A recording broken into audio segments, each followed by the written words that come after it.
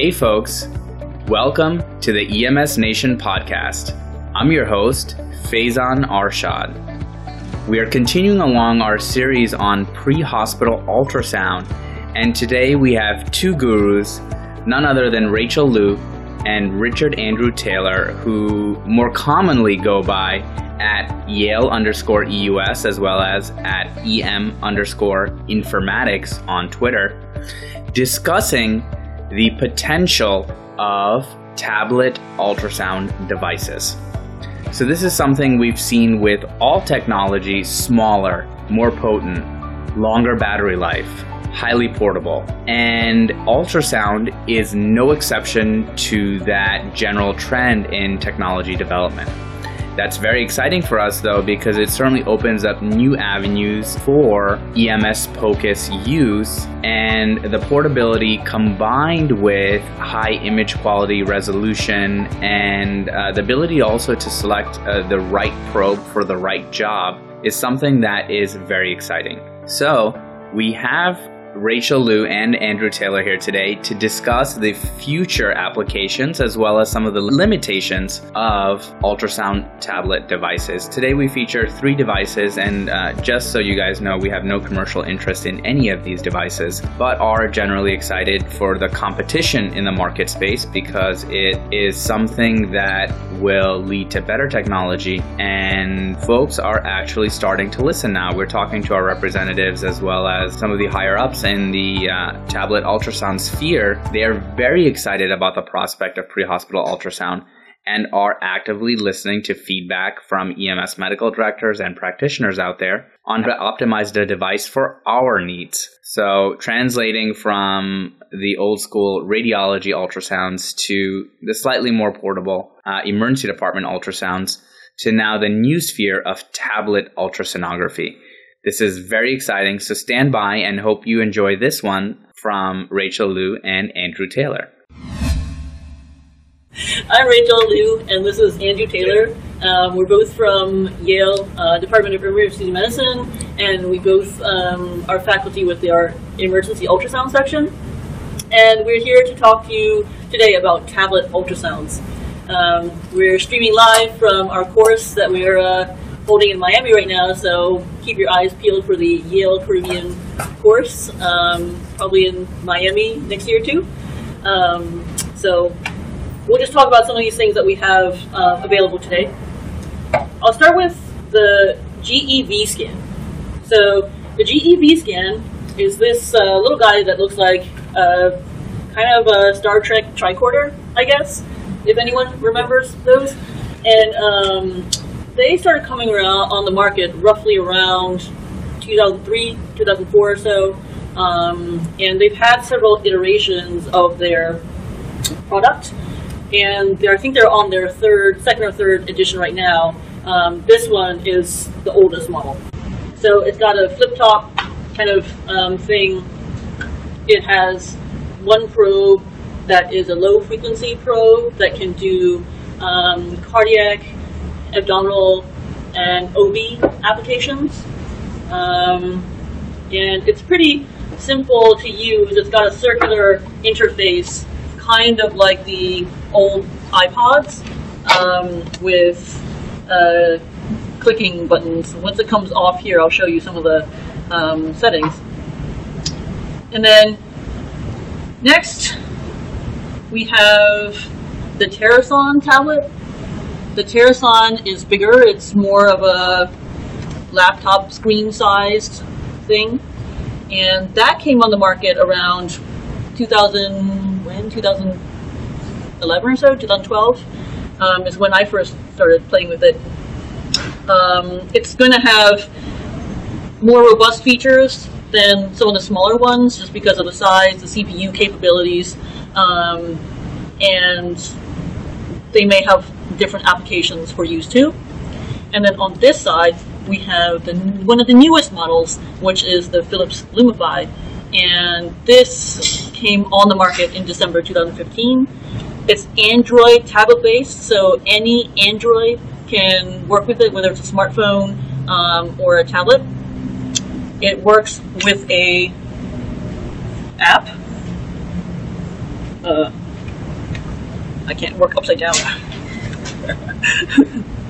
And so the app is called Lumify, and all the expensive stuff is in the Pro, not on the tablet. So right now they have a linear and curvilinear probe available, and they're working on a phased array.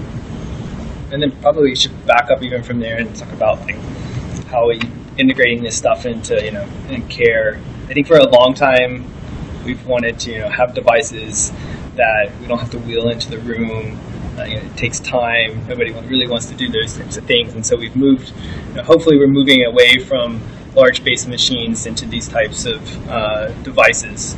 And I think all of these provide different characteristics and particular reasons why you might want to choose one product over the other. But I think the basic concept is that we're getting smaller and smaller devices, more portability, the ability to hold it in your pocket or carry it with you.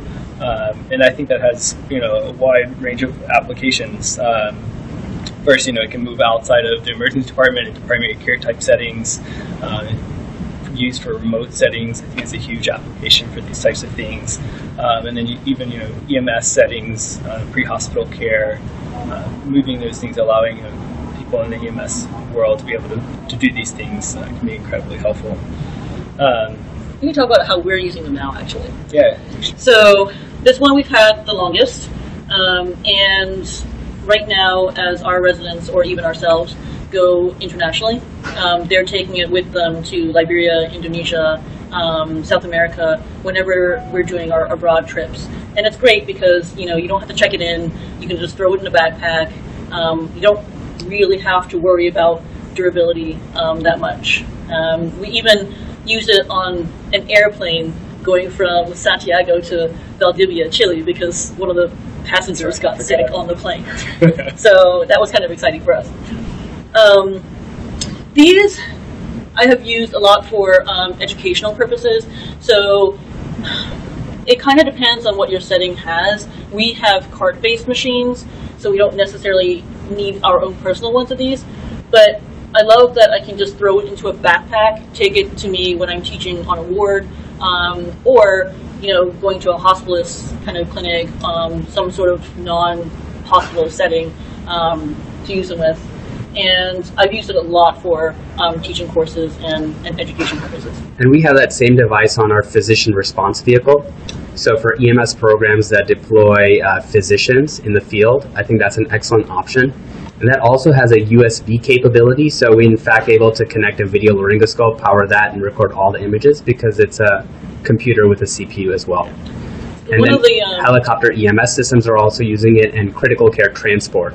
Yeah, so one of the coolest things I saw last year at WindFocus 2015 that was in Boston was Luca Neri, who is an Italian physician who has a Terrason.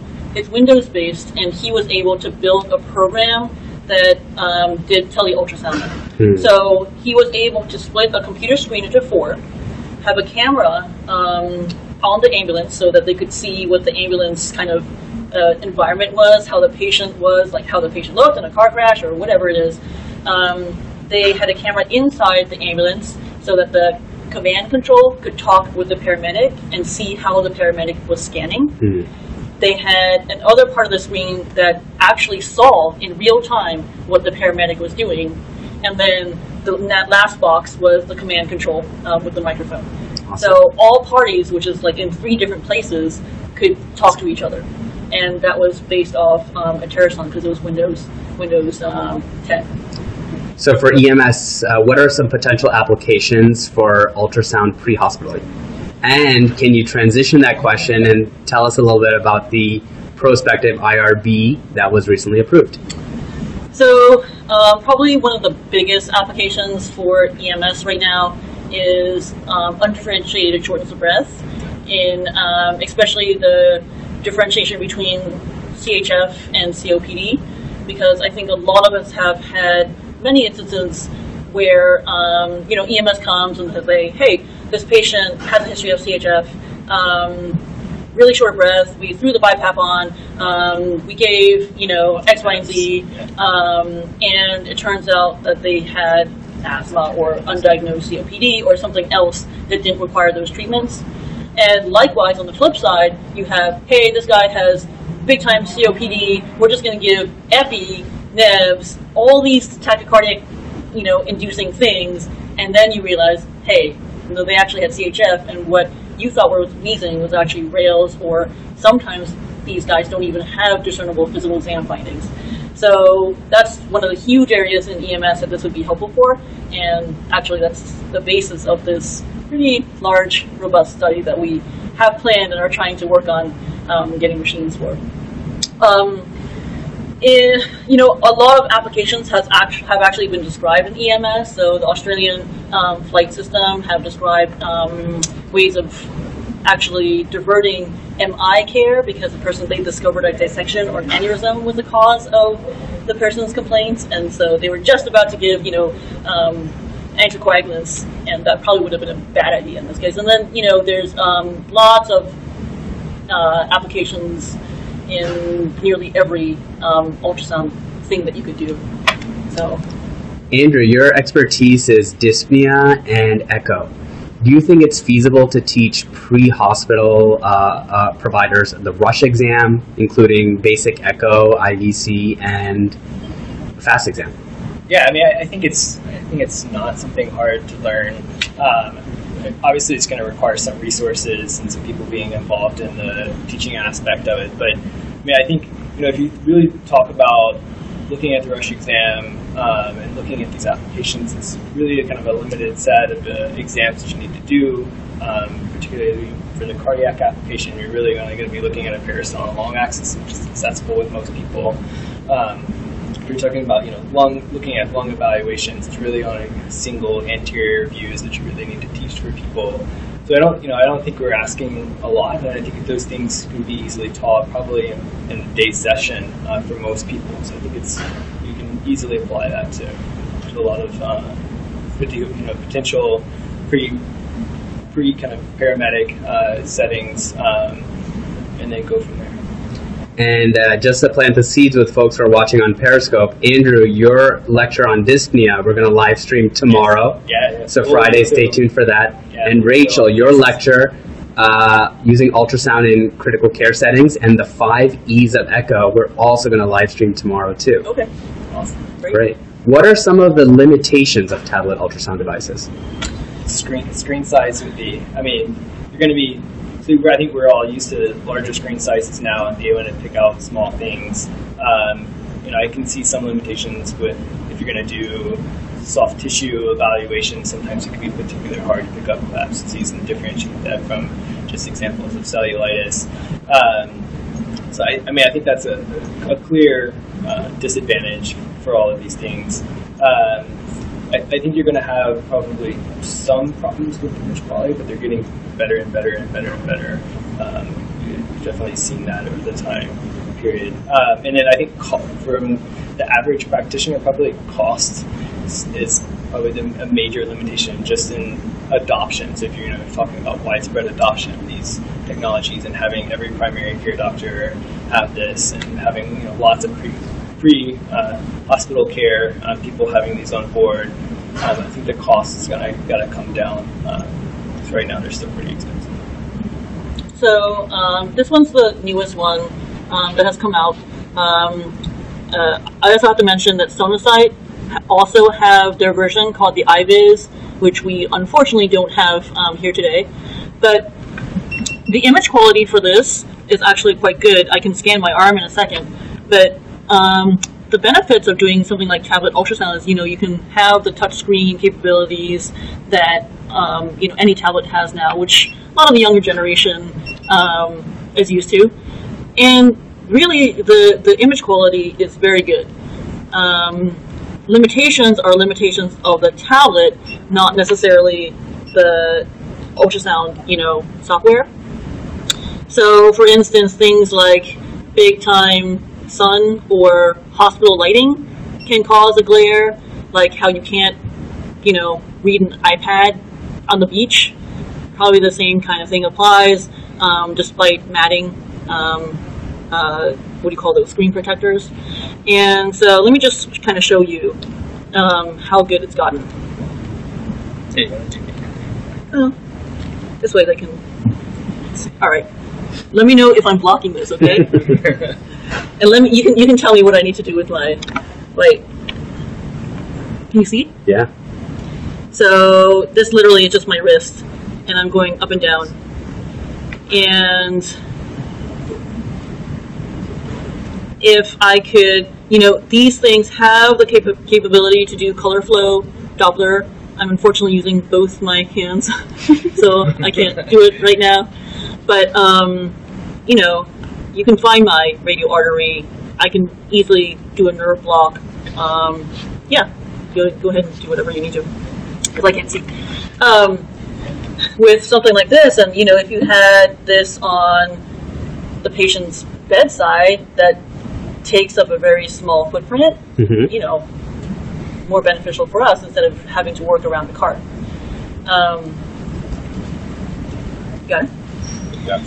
Okay. Yeah, because I was messing around with it. And now this might not be the most robust thing on earth. It's got 2 color flow Doppler settings, a high speed one and a low flow one. But, with these things, what are you really looking for? We're looking for things that can be pretty quick. So I don't need all that robustness for this. I definitely think these are moving.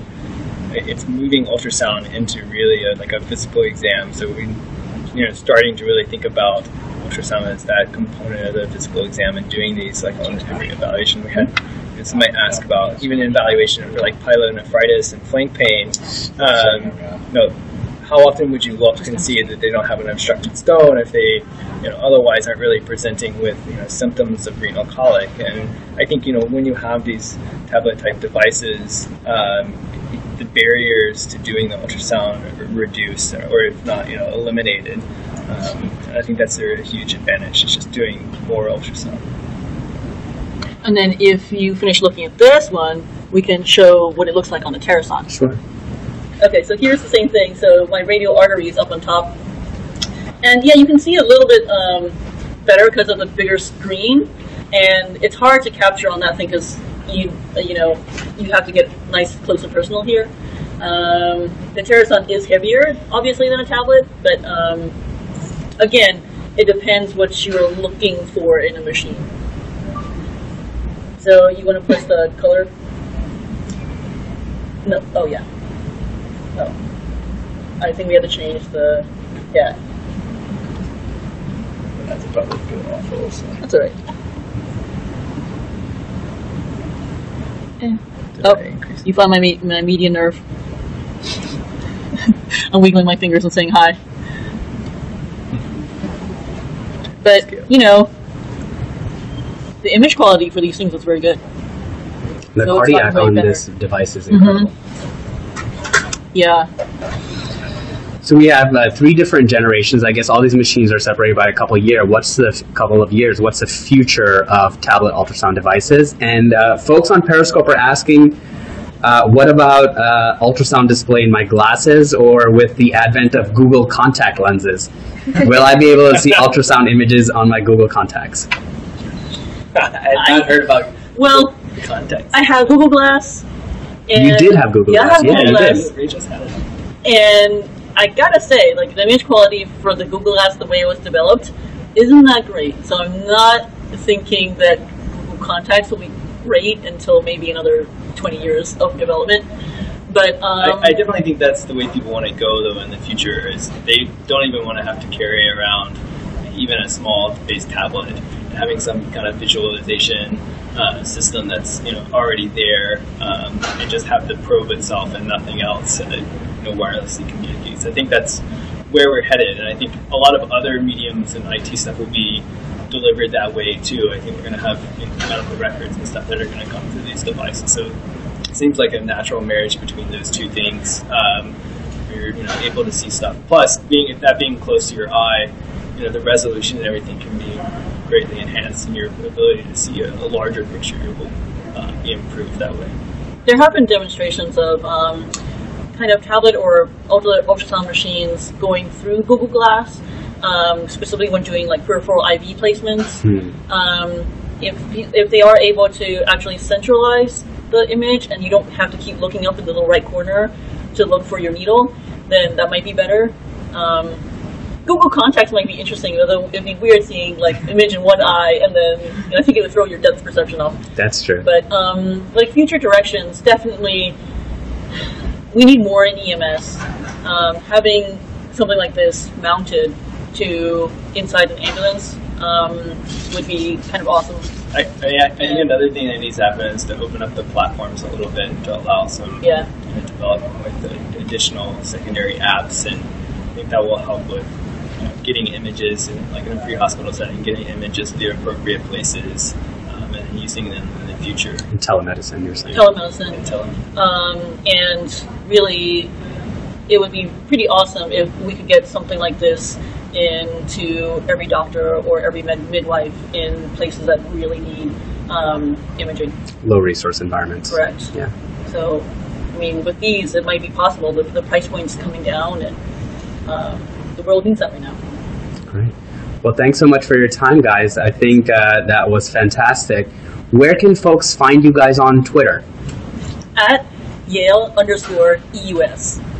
It's Dr. Rachel Liu. And then I'm at EM Informatics. EM_Informatics. That's Dr. Andrew Taylor. And last but not least, people are loving this. Can you tell them a little bit about the Yale ultrasound course and where they can next catch us in Newport, Rhode Island? So we're looking at a date, hopefully, of September 8th and 9th in Newport. And we run that one every year. Hopefully this one continues to in some nice sunny place like Miami. So hopefully that's planned next year too. And look for us on the web at eus.yale.edu because that's where you'll find all our course information.